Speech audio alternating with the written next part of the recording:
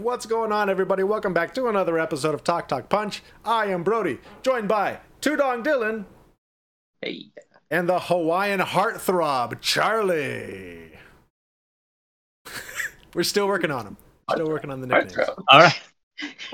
Little known fact: I did grow up in Hawaii, so I guess there's at least 50% true there. So it's good.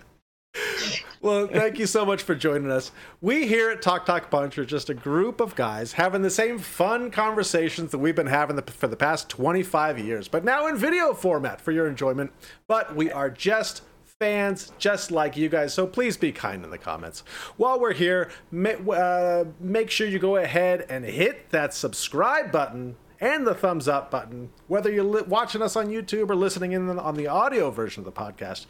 That way, you can get notified every Wednesday when we put out a new episode to see what we're talking about. Kind of like this week's topic, we are going to highlight Mr. Bruce Willis, right? After the recent news of his retirement from acting due to a diagnosis with aphasia.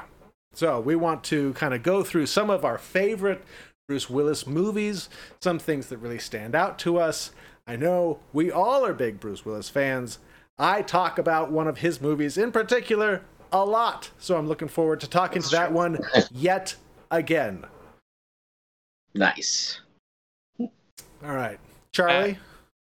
I will say that, clearly Dylan is a huge Bruce fan. He has modeled his entire look after Bruce Willis. In fact, he was convinced in our pre-production that I actually had a picture of Dylan himself over my shoulder. He's like, why do you have a picture of me up there? I'm like, man, that's Bruce. It's Bruce.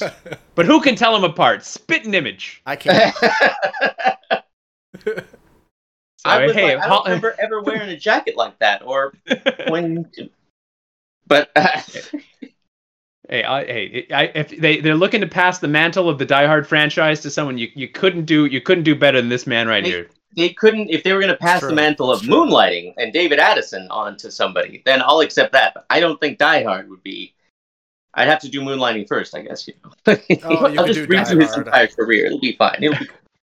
Nobody will be. That's a good place for us to start. I don't know, Brody. I don't know how much Moonlighting you've ever seen in your lifetime. They've made the DVDs hard to acquire, but thankfully, I did acquire them when they came out originally. That is a great show, and really, that was my first introduction to Bruce Willis. Dylan, was that your kind of first introduction as well? It was one of those movies that you grow up with. Well, at least like I grew up with, and the family would get together to watch Moonlighting. There was, sex, and there was some violence, and it was a murder mystery, but it was family show. So funny and so well written, and Bruce Willis just became David Addison just by going in there, and it just about lost himself in the role. And Sybil Shepherd, although whatever happened aside, she was such an excellent foil for him. Like, she just melded with him perfectly, and there was magic there. You hadn't seen a show like that before, and it became super famous. Like, you forget the impact it kind of had on television. Not actually seeing it at the time, but it really kind of took off. I was such a sucker in my childhood for the romantically paired private detective genre of television that was like thriving in the 80s. And I love Moonlighting. And in interviews, I guess Bruce Willis's personality at the time was very much like the David Addison character, and he was saying he would get kicked out of parties for just being too obnoxious, and so you start to read some of the behind the scenes stuff about how much Sybil Shepherd and him didn't get along, and you kind of understand a little bit, maybe, which is a shame because they had such good on-screen chemistry in the first few seasons, especially, and then it just, you can see it getting weird. And this was like a weird controversy at the time because people this became like a real talking point. I remember when I was just studying theater in college and talking to people about the will they won't they concept. Sure. And this was always brought up as an example of a show that maybe they brought them together too soon, and then it ruined the show having them together. But I don't think that's what happened at all. Just they just hated each other, and so the chemistry, there was no. By the time they brought them together, there was zero chemistry. They put Sybil Shepherd's character like in a different state, so they like were having like phone calls together, and like they weren't even on screen together. It was just like a really bad. The writing around people hating each other, I think, is probably pretty tricky. But if you ever get a chance to watch some Moonlighting, I do recommend it, especially the first few seasons. There's a lot of really fun antics and zany, wacky characters and cases that they work, and it's good. Bruce is good, man. He's really, really funny and charming in this, which kind of paved the way for his first movie role. Brody, I don't think you've seen this movie. I'm guessing, but Blind Date.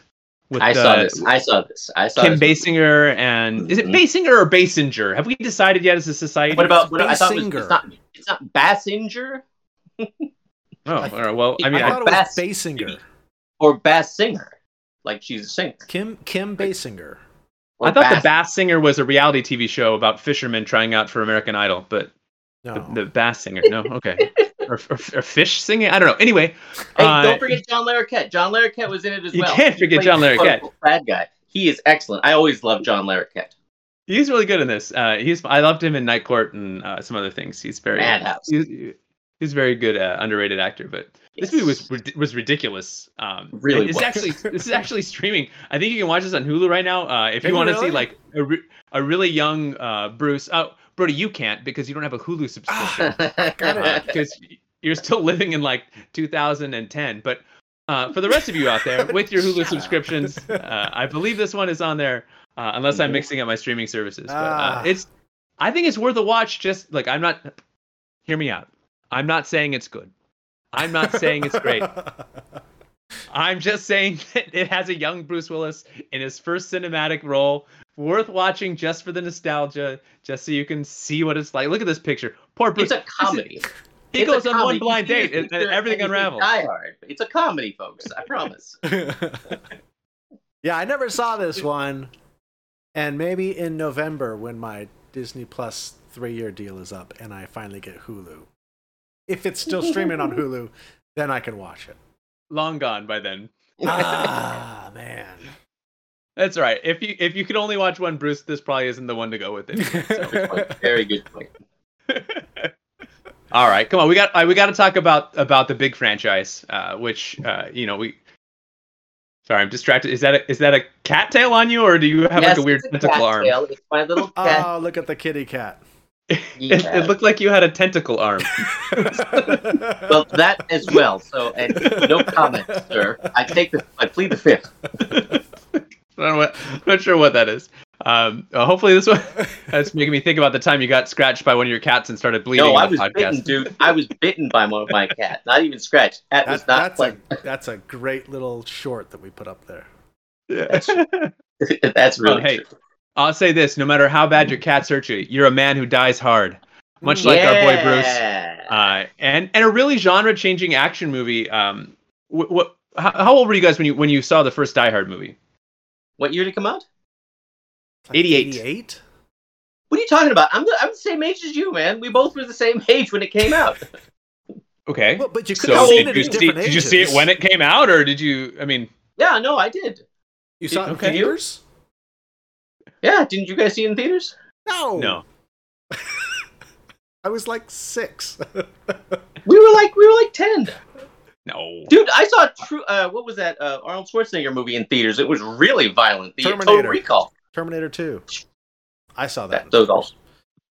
I thought Terminator 2. I snuck into some rated R's when I was younger, but no, I saw this on HBO. Like a lot of the much like Blind Date. I just kind of, you just kind of like those remote stoppers where you're just like, I'll just watch this because it's on. But I was like, oh, the guy from Moonlighting's in a movie. I'll watch this. And I watched Blind Date, and then Die Hard had a little bit more publicity behind it. So when that debuted on HBO, it was a big deal. We got out. Okay, I'm sorry. I'm going to step into my old man time capsule here. But we grabbed the cassette tape and put it in, and we recorded it straight off HBO right onto the VHS. So we had, we kind of gathered around the family. Yippee-ki-yay. Come out to the coast. We'll have a few laughs. And for some reason, he's Christian Slater. Hey, come on out. On my wedding video, I quote this movie. Come out to the coast. We'll get together. Have a few laughs. And I absolutely still love it. See, Wife's like, you had to say that on camera, didn't you? You just had to say it. And I was like, yeah, I suppose I did. I saw this when I was about 9 years old, and I remember I was hanging out with a neighbor, and they were like, "Oh, let's watch a movie. Let's watch Die Hard." And I had never seen it before, and so because it was called Die Hard, I automatically thought it was going to be a horror movie, and I got really nervous. But I was like, "All right, we'll watch it," and then I ended up really liking it because it was an action movie. But that was kind of my first like exposure to Bruce Willis. Was my family loved Moonlighting. We were like, we're gonna watch this movie. My family didn't. Well, nobody's family's perfect, Brody. It's okay. Good point. So I try to imagine this movie because originally they offered the role to Schwarzenegger and Stallone, and they both turned it down. And I try to sometimes just imagine what it would have been like to have like Sylvester Stallone or Arnold Schwarzenegger crawling through air vents, and just without like that likable charisma of Bruce, that kind of anti-hero everyman like that he was able to pull off. So like with that, just like his sense of humor in that movie, I think it would have been bad. Maybe it would have been okay, but I don't think it would have been nearly as iconic as it ended up. I think what you're also forgetting is that unlike Stallone and Schwarzenegger, he wasn't presented as some unstoppable machine like hero. Yeah. He was very, very vulnerable, and like he starts getting choked up, and not that Stallone didn't do that in Rambo, the First Blood, but he is visibly hurt, and I mean, although he should have died many times over, he still wasn't some indestructible superhero. So a lot of people like the fact, which they also didn't like how it transitioned away from that completely in the later sequels, where like first he was all vulnerable, and now he's indestructible like Stallone or Schwarzenegger. Yeah, it was interesting. Like, sorry, go ahead, Brody. Oh, I was gonna say because I love the movies that made us on Netflix. They have an episode on this, and so they talk about like how the studio execs were really nervous about having Bruce Willis because he wasn't, this big buff Arnold or Stallone. He's a smaller framed guy, and he's like running away from the bad guys for a lot of the movie. And they were like, "What is this? Like, why? How is this our hero?" And so it's pretty interesting. It's pretty interesting. And they didn't know who he is, to the point the first posters that came out did not have his face, and even the second posters just had half of his face because they're like, he is the clown in a freaking TV show, and we're gonna put him in the cover of a thing. No, and so that's how first it was like not even his face on there, just the Nakatomi Tower, and then the half of his face, and then they don't even show Nakatomi Tower; they just show Bruce Willis. I think it's worth mentioning just how, especially if you're younger and you're growing up. If you're growing up in this kind of era where television and movies are just like interchangeable, like you can be like Zendaya is like just one of the biggest stars in the world right now, can be in the Spider-Man franchise or all these movie franchises, and then do Euphoria, and it's all just great, and everyone's just like great. But like in the 80s, 90s, it was just like, oh, you're doing TV. It was like, oh, like you're a TV actor. It was like a real big insult. And so for someone, like Bruce or Clooney, who made it out, Will Smith, I mean, like you can count on your hand, like just the number of actors who kind of made that jump from being a TV personality or TV actor to being like a legit movie star. And it was a big deal. It was like a big deal, like when Glenn Close did Damages, or came back to television, like it was even when Alec Baldwin did 30 Rock, it was like Alec Baldwin's doing TV back in the 2000s. It was still kind of like whoa, but nowadays it's it's not, hey, it's not TV, it's HBO. So everyone wants to be on both. A lot that of TV people, money. Good. If you were on TV, that meant that you're not a movie star, and they were reluctant to cast you, to the point where an old school version of this is the guy George Reeves, who played the original like Superman, like the 50s. He was almost given a role in From Here to Eternity, and they said, we're not going to give it to him because that's Superman right there, he's a TV actor. We're not going to do that. And vice versa, if an actor went from being in a lot of prominent movies and then they went to TV, that was looked down upon. It's like their career's over now. If you want to think of it as an example, think of today. If you see, like, if Tom Cruise all of a sudden was on your TV going, "I love driving a Nissan. Nissan is a fantastic car, and I'm driving one now.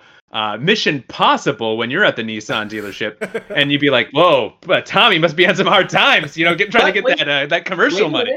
that's changing too. You got that Matthew McConaughey, and he did that ridiculous. I don't even know what it was for, but he was spouting off his poetry, man, and all Nobody that. knew what it was for. He was rambling random. I don't know what it was for, but either way, it wasn't the end of his. I don't know. Like that's also kind of changing too. But sure, let me tell you, I think people understand that people want to get their checks cashed, but come on. I mean, you see, if you saw Tommy doing a Nissan commercial, you wouldn't be like, That's kind of true, unless it was a really good one. If it was a really good one, I'd be like, I forgive you. I love it. I'm not saying I would look down on it, but anyway. I'm just trying to draw a parallel between that and the television movie at the time. Sure. Now, I will say the first Bruce I saw in the theater was Look Who's Talking, which he just did the voice of the baby. I should rewatch that now as a parent. I don't know if I've seen that since the early 90s. I guess it's got to be like just the parents now have to be terrible. Or am I thinking of Baby's Day Out? Does the baby run around? Is it just Kirstie Alley? Kirstie Alley's in it. Is that John Travolta in that? John Travolta. I showed this to the wife before we had conceived our child, and she loved Kirstie Alley from Cheers. That's all she knew her. Yeah. Like we watched that, and she was just like, "I love it. That's fantastic. Absolutely, kid. Let's have a kid." And so, yeah, John Travolta and Kirstie Alley was so funny. She was so fun. Like back then, yeah, she was really fun. She was excellent. And Bruce Willis, he was hilarious. He was going against the action hero type, and that was so. He went back to his comedy, and every time seeing that was really great. But let me tell you, the wife loved it, and it did not deter her from wanting to have kids, so they couldn't have been that bad. As I try and remember it. I remember sitting with. Sorry, go ahead, bro. Oh, I was gonna say I know I liked that as a kid, but yeah, it would be interesting to watch now as an adult. Yeah. How many things I just didn't get as a kid? Yeah, I'm sure it would be pretty shocking. It was. I remember seeing that with my sister in the theater, and there's a long opening credit sequence of like sperm swimming around, and I'm kind of like, and I'm just kind of watching it. I'm not sure what's happening, and she kind of loudly is like, "That's sperm." Like, thanks. So that was interesting. I didn't care for the sequels, and so we're gonna skip them and not talk about those. I don't think anybody did. All right, look, Dylan, you and I used to argue about Hudson Hawk all the time back in the day, and I am willing to give this another try. I know that it is on a streaming service. I'm gonna have to watch this again. But all right, you and Brody love Hudson Hawk, so convince me to give it another chance. Come on, talk me into it. I'll say this. Let me put it to you this way. First off, nowadays, I loved it as a kid because, once again, it was Bruce Willis, but this time it was a mixture of Die Hard and the little David Addison. Not quite or exactly, but it was there. You got a singing like jewel thief or just thief in general. Yeah. You got that unbelievable like coat and hat and sunglasses, plus the Bruce Willis smirk. You had all of these things. They would sing him and Danny Aiello, of all people, and all he wanted is a cappuccino throughout the entire thing. He just wanted his cappuccino. He kept breaking. He kept every single time he was trying to have it. They didn't have watches, so he was the whole movie. If somebody said something that was turned into a song, he would come out with how long that the thing was. I don't know if it was accurate or not. I have never looked it up. I'm assuming it was because it's Hudson Hawk. But the world's greatest thief. And he does it all, like all of these songs memorized, and they'll both sing as they're going as they're going on their rampage of theft. But I mean, not only that, Danny Aiello, is that ridiculousness? And Annie McDowell is hilarious as well. All of them are hilarious. Bro, back me up. Yeah, no, this one's great. This is like a movie that we would have made 25 years ago. And it's out there. It's silly. You've got Bruce, who's just funny, like the whole movie. I really like this one. I will give this another chance. Maybe I'll update you guys on a later podcast date. I need to watch this again. It's been a long time. It's been a long time. If you're going to, hey folks, none of us ever recommend drinking and driving or any sort of thing along those lines, because teetotalers all over the place. However, sometimes altered states when it comes to movies are not bad, and this is probably one of those with what you're thinking. Watch it maybe when you're very tired and you fall asleep, or because that's the kind of altered states that we all have when we're watching movies. Hey, if like you're telling me this movie is better when you're tired and falling asleep, that is definitely something I can do these days. I can pop on a movie and fall asleep with the best of them. This was around the same time. Now this one I didn't care for as much when it came out. Like I said, I'll give it another chance. But it was the same year as one that I did really like. Did you guys ever see The Last Boy Scout? Oh yes. Yeah. Touch me again, I'll kill you. This was like the sassy Bruce, and it was I thought a very quotable film. This is a Shane Black vehicle. He wrote a lot of great action comedies of the day. Damon Wayans was great. Halle Berry briefly in it. This is also streaming. This is if you've never seen it, I think it's. I'm not saying it's. I don't know how well it's held up. I will say that I think anytime some of the sports stuff. As someone who loves sports, sometimes when they do sports in movies, it drives me a little bit nuts. There's a volleyball scene in The Office that might be the worst sports sequence ever filmed when Pam's supposed to be good at volleyball. That stuff kind of bothers me. There's some football stuff in this that I kind of watch and I'm kind of cringing at, but that's okay. Like the movie's still great, and Bruce doesn't do any of that sports stuff, so you don't have to worry about it. But you look confused, Dylan. Are you confused about sports? I don't understand when you say sports. What are you talking about? No, I'm just saying, like, what? Give me one example of the foot. Because I don't know. I have no idea. I don't want to spoil anything, but like, there's a certain sequence where Damon Wayans picks up a football and throws a football and a very long distance, and there's some Anyway, I never really knew how long the distance was. I thought, well, it was very accurate. That's all I really thought. Anyway, we don't need to get down that route. Someday we'll do a whole podcast dedicated to me complaining about two things. One, badly filmed sports sequences where like someone shoots a jump shot or hits a volleyball that clearly is going very straight or very down, and then they cut to some sequence of the ball doing some random trajectory of going up or around in amazing fashion. And number two is when they're supposed to be playing guitar or something, and they're using one finger and just kind of randomly moving it back and forth, like Zach Morris back in the day when they had the Zach Attack or whatever in the band. That stuff gets to me. But anyway, it's a good movie worth watching. Yes. But his 90s stuff, like he was in Pulp Fiction, which I think was one of two movies that he was in the 90s that is just like it's maybe some of the most critically acclaimed films of his career. Fantastic career, but that movie really was a big deal when it came out. So I think we should probably at least spend some time talking about that. Dylan, I know you're a huge Pulp Fiction guy, so break it down for the people. Well, I like the fact that you see him in actually a couple of the sequences. I like this. This actually, even though it's not new by any stretch of the imagination, nor is like a lot of things that Quentin Tarantino like does. I mean, I'm not saying either he bites or he steals or whatever he does, but let me tell you, what he did with this one kind of changed things. A lot of people if they did see this, it wasn't really a big deal and it wasn't really like an event. For some reason, I don't know what it was, the cast, the writing, the directing, and just like the story in general, it all just struck that perfect chord. And it was something new again. And, Bruce Willis's thing. See, one of the things that I always kind of like is seeing a big epic actor like Bruce Willis. And he's able to still be in an ensemble piece. And that's exactly what this was. It was an ensemble piece. This is not Bruce Willis's, Pulp Fiction. But, I thought his acting was great. It's some of the best acting he had done. Like, he had maybe, I don't want to say that he wasn't doing well with his acting, but some of the people were saying that it's a bit too actiony or this or that. And he reminded people that he could still pull off the drama, pull off the comedy, and still, do his action. I thought he was phenomenal in it, and I do. I think it's a really phenomenal movie. I think Bruce is a really underrated actor in general, and I think that he has a lot of range that maybe he doesn't get a lot of credit for. Because people kind of associate him with like some of the action stuff, but when he's acting, like really acting, like he's terrific. And I'm remiss. I didn't mention one of my favorite roles that he's ever done. When he did Death Becomes Her. And and he was so good in that. He was so good. You're talking about him as a good actor.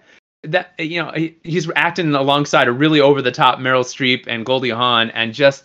But his straight man, he was just really good in that, and he kind of like really glued that together. Weak. Yeah, he plays these super strong guys, at least strong-willed, even if he's not, invincible. And he played so weak. That's how you know, like an actor like that can not take themselves too seriously, or not only do certain roles. If they make themselves look bad, they added fat to him. He had a fat-like suit. They wrinkled him up and made him look old. I didn't know it was him for the first. I was like, that's not him. He's gonna be coming in sooner or later. That is him. That when he starts like freaking out, I was like, that is Bruce Willis.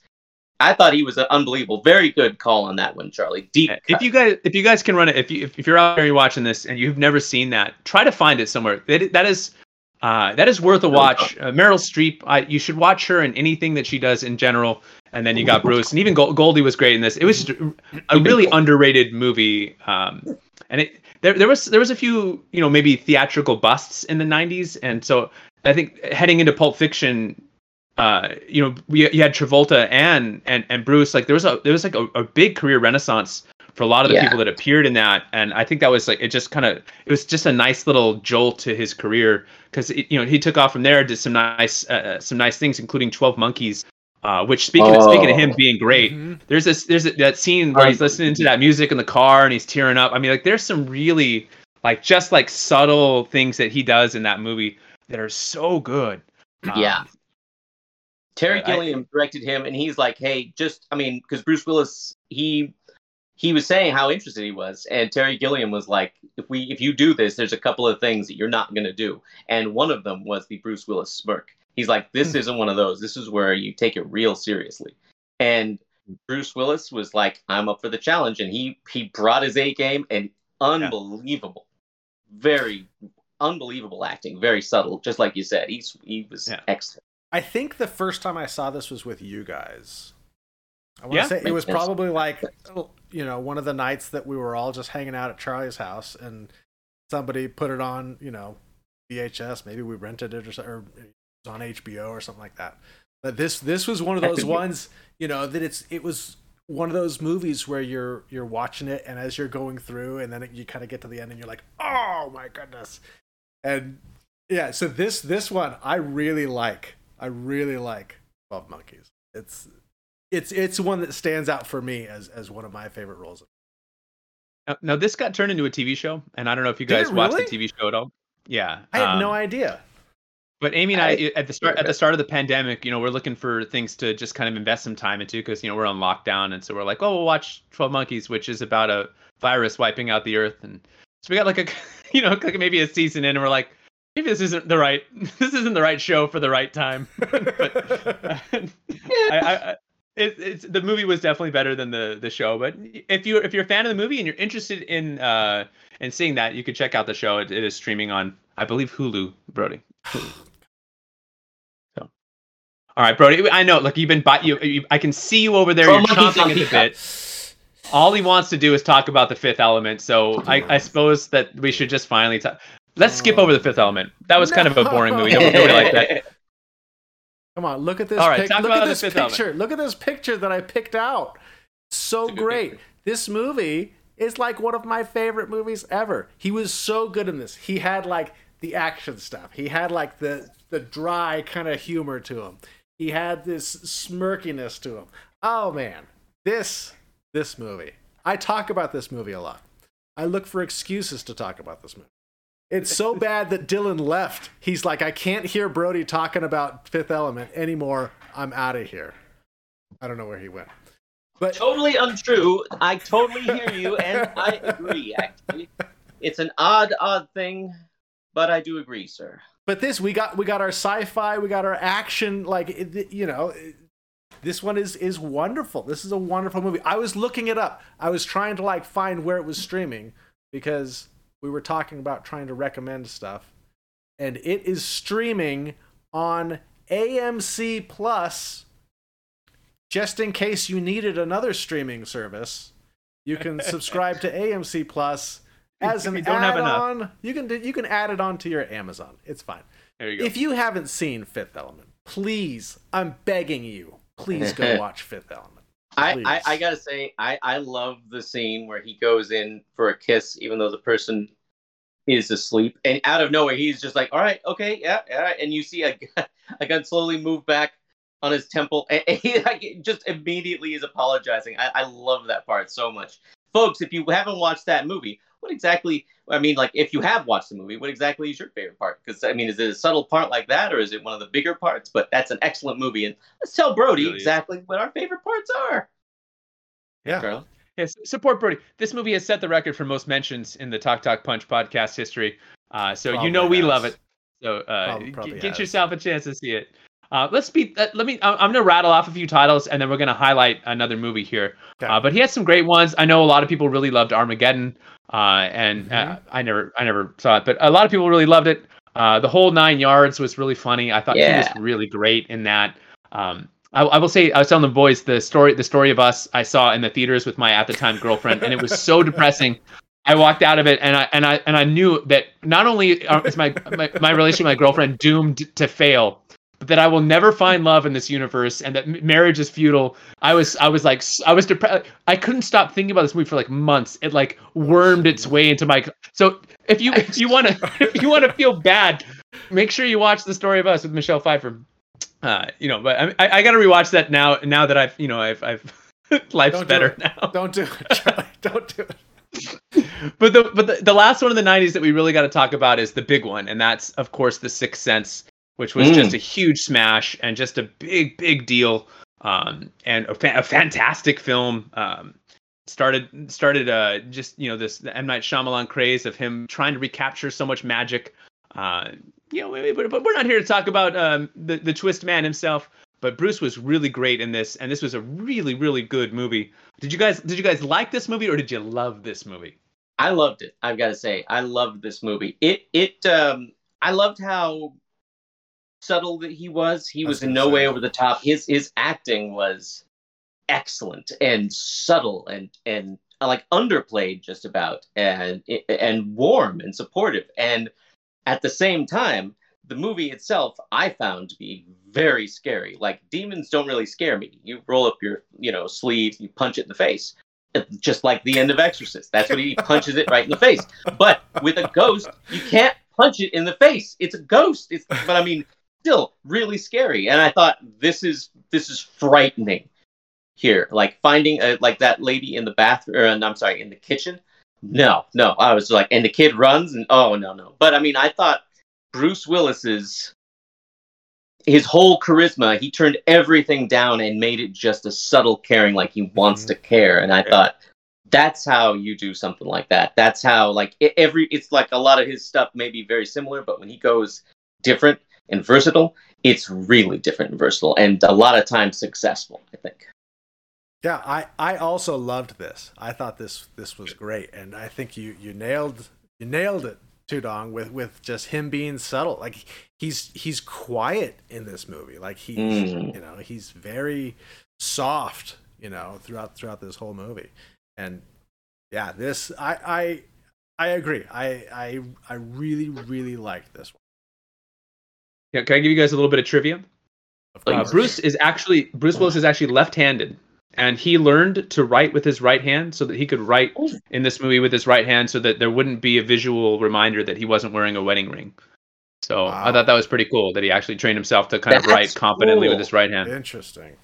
That's him taking it seriously.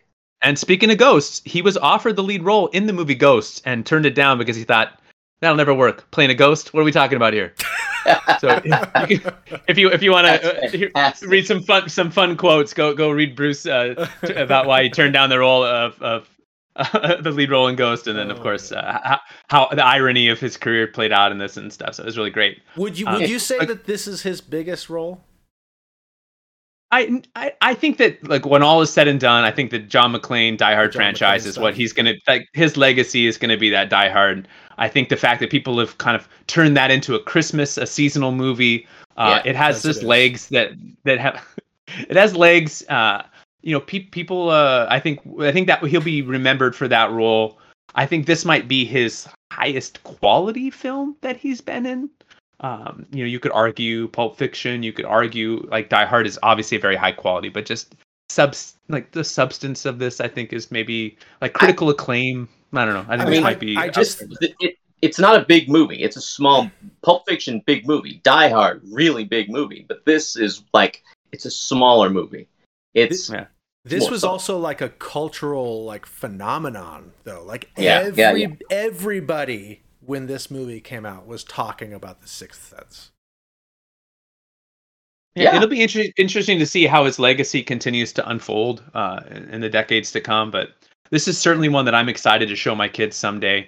We'll probably get to Die Hard first, but this is a really good good movie. This would be like when he like this would definitely be one of the ones he's remembered for. But I just don't think it would be the biggest. But it's definitely some of his greatest acting by far.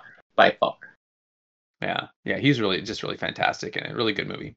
All right, well, as we kind of look at the next phase of his career, I think there's, we get into the 2000s and we get some, some sequels coming in and some things that maybe are less exciting to talk about. But right at the beginning, like because he did this with M. Night, and then I think I just loved Unbreakable, and that was the following year. So I think those are my two favorite M. Night Shyamalan movies. And Unbreakable, he was so good. He was so good. It was always good to get your best two out of the way right out of the gate. but I mean, that'd be really hard to follow up for anybody. But Unbreakable was really good, and this was 2000s. This was before we got a lot of the superhero stuff. Obviously, before it was really profitable in Hollywood.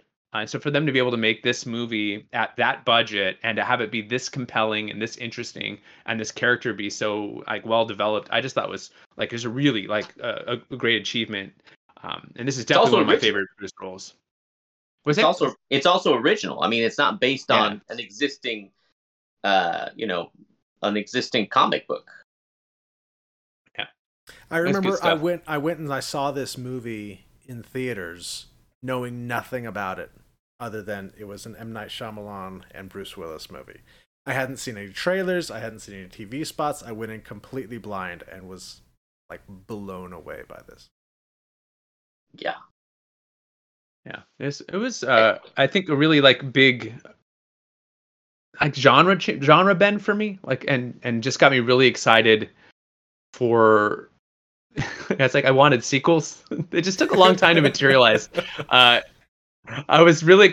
thought, okay, there's got to be more. Like, give me more. Like, that can't just be the end of the story. And then eventually we did get more, but it was so much further down the road. It was a shame that there was a few detours along the way. I'll say this. Maybe been capitalized better. I thought that his little inclusion at the end of Split, I thought that was really well done. I am not an apologist for Split. I thought James McAvoy was excellent. There were a lot of things that made no sense. And hey, that's what M. Night has kind of become. But I thought that thing at the very end when, you see, I thought people were joking when they told me about this. I thought I'm like, you've got to be kidding. You don't realize what you're talking. This isn't the thing for Unbreakable. Like, what are you talking about? And then you see that at like his cameo, and it's a diner, and they're like talking about it, and this reminds us of this guy. Oh, what was his name? And very subtly, just Glass. And he looks up, not all stupid and superhero. He just like, now I got to deal with this. And it's so cool, so cool. I don't want to mention or talk about Glass because, geez, but I'll tell you that at that part at the end, that got me excited again, and I was like, maybe M. Night's coming back. And he wasn't. So. I mean, I was rooting for it. I know we're kind of running a little bit long, so I don't want to spend too much time on the rest of these, but I know that before you guys were both talking about how much you love Sin City and Bruce's role in that. So let's hit on that real quick. That was a really big ensemble movie, and really nothing like it at the time when it came out. That was really interesting movie. Brody, give me some quick Sin City thoughts. Yeah, this one was really neat when it came out because there wasn't anything that was this like pulled out of the page of a comic book, right? Like they're taking cells and putting the cells, on the screen and messing with the colors and messing with saturations and things like that. And so this was really neat. And then to have Bruce Willis come in and kind of be like one of these big names to kind of come into like a comic book movie when comic book movies weren't really a thing. We had like some Blade, we had some X-Men, but this was like 2005. And so this was pre-MCU. I think this would have been the same year that Batman Begins came out. But like, we were just kind of getting going with a lot of the comic book adaptations that we have so many of now. So this was really neat to see, and I really liked him in this. Yeah. I've got to say, Charlie, I actually saw this in theaters with you. And we saw this, and everybody in that theater thought it was great. I got to say,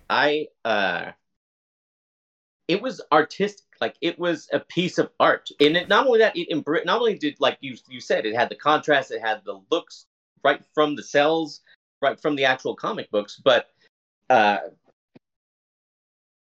the whole thing kind of, they one thing I always dislike whenever they have like a comic book thing is when they have an iconic story and you remember some of the things that they were thinking at the time, because you could always tell they'll put things on what the characters are thinking, and sometimes it's so iconic. They had that and they embraced it with what do they call that? Not narrate. Yeah, narration. They narrated their thoughts, and I thought that was that's really a deep cut embrace of the comic book style, because even still you don't really see that. And those were I'm glad he wasn't like talking out loud, or nobody else in the the cast was saying their thoughts. All those, they were just thinking them and they embraced it, and I thought it was great.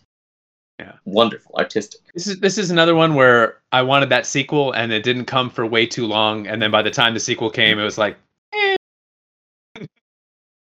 they missed the wave. They missed the wave. They didn't ride the wave. Yeah. No, that's true. That's very forgiving. But so that's very. They missed the wave. No. Missed the wave. There was a wave, and they could have rode the wave. They didn't ride the wave. It's okay. That's right. It happens. It happened with Incredibles 2. There's a wave. You missed the wave. It's okay. No. You don't miss the wave like due to timing. You miss the wave due to it's not a very well done movie. That's what. That's part of it too. In this case, it's not. It was released too late. No, if they'd have taken the time on that script like they did the one before that, or if it was based on an existing property and they decided to be good with it, and they didn't do the spirit, it might have just. Now I will say this. I think that you can excuse a movie that's not as great as a sequel if it comes out in quick succession. Can you imagine if Iron Man had debuted and then Iron Man 2 came out like 11 years later or 9 years later, but it was the exact same movie as Iron Man 2, like and the hate it would have gotten. I mean, people already kind of are a little bit Iron Man 2 not exactly breaking a lot of new ground, but because it came out and got caught in the wave of the excitement of Marvel, it's like you can forgive Iron Man 2 for its flaws, and it's like it is what it is. It's great. But if there had been that big gap in between, it would have been like Sin City 2. Come on, I know Sin City 2 is horrible. I don't know what we're talking about. All right, on we go.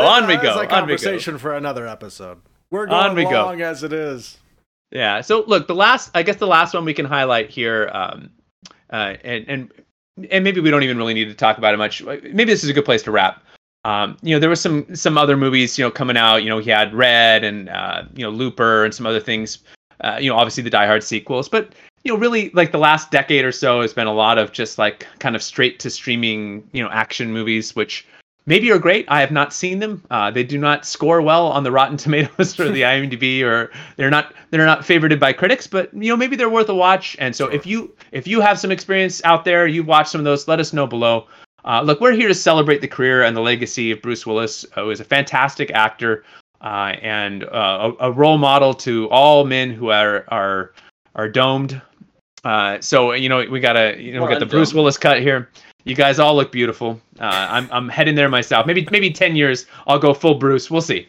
But what a fantastic actor. Maybe you if you're at home and you want to celebrate the life and career of Bruce, guys, give him something to watch. Give him some streaming recs.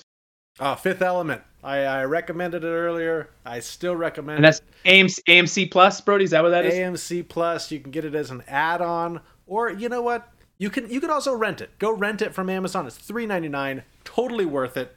You're able to do that. Just buy the DVD. Yeah. If you still have something that plays DVDs. Or Blu-rays. Sure. Whatever. Blu-rays do play DVDs. Yeah, fifth. All right, what do you got? Dylan? Fifth Element. What do you got for the people? I've got the original Blind Date on Hulu, and also because it's an unbelievable movie. If you're interested in sci-fi, 12 Monkeys, which is on Peacock.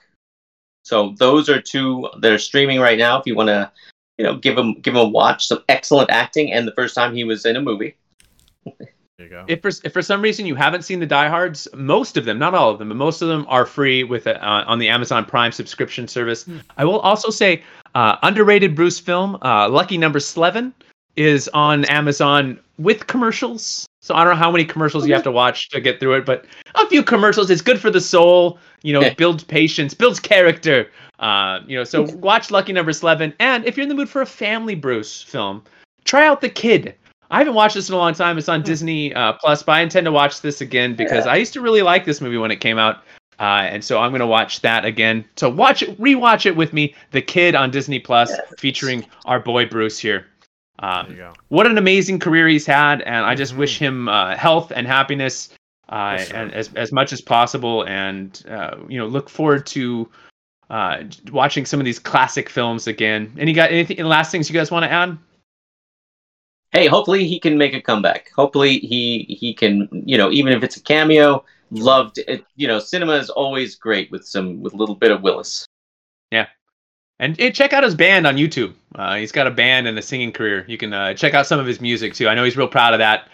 So depending on your views What's it of called? What's the band Bruce called? Willis. Bruce Willis. It's really called Bruce Willis? If you type in Bruce Willis music, his first album in the 80s was just his name. But if you go on like Apple Music and just type in Bruce Willis or Spotify or wherever you stream your musical content, you can find a whole slew of musical options there. So you can check him out. Play some rock harmonica and sings, and sounds exactly like Bruce Willis when he's singing. So I don't mean that in a bad way. He has a very recognizable voice is all I'm saying. That's true. That's true. All right, we love you, Bruce. I know you're watching. I know he's been a big support of the podcast, so we really appreciate all that he's done for us, and we're glad that we could kind of throw a little bit of love your way, Bruce. You deserve it for all the smiles, laughs, and edge of your seat moments you've given us over the years. So make sure you let us know below. Maybe we talked about some of your favorite Bruce films. Maybe we left some out. Let us know if we didn't talk. Maybe you're a huge Looper fan. I know we kind of skimmed over that. Maybe let us know. Maybe you loved his uncredited role in Nancy Drew. I don't know. Talk to us in the comments about your love of Bruce. Let's all celebrate the life and career of a great actor together. Make sure you click like and subscribe below the beard, and we'll see you next time. See you guys later.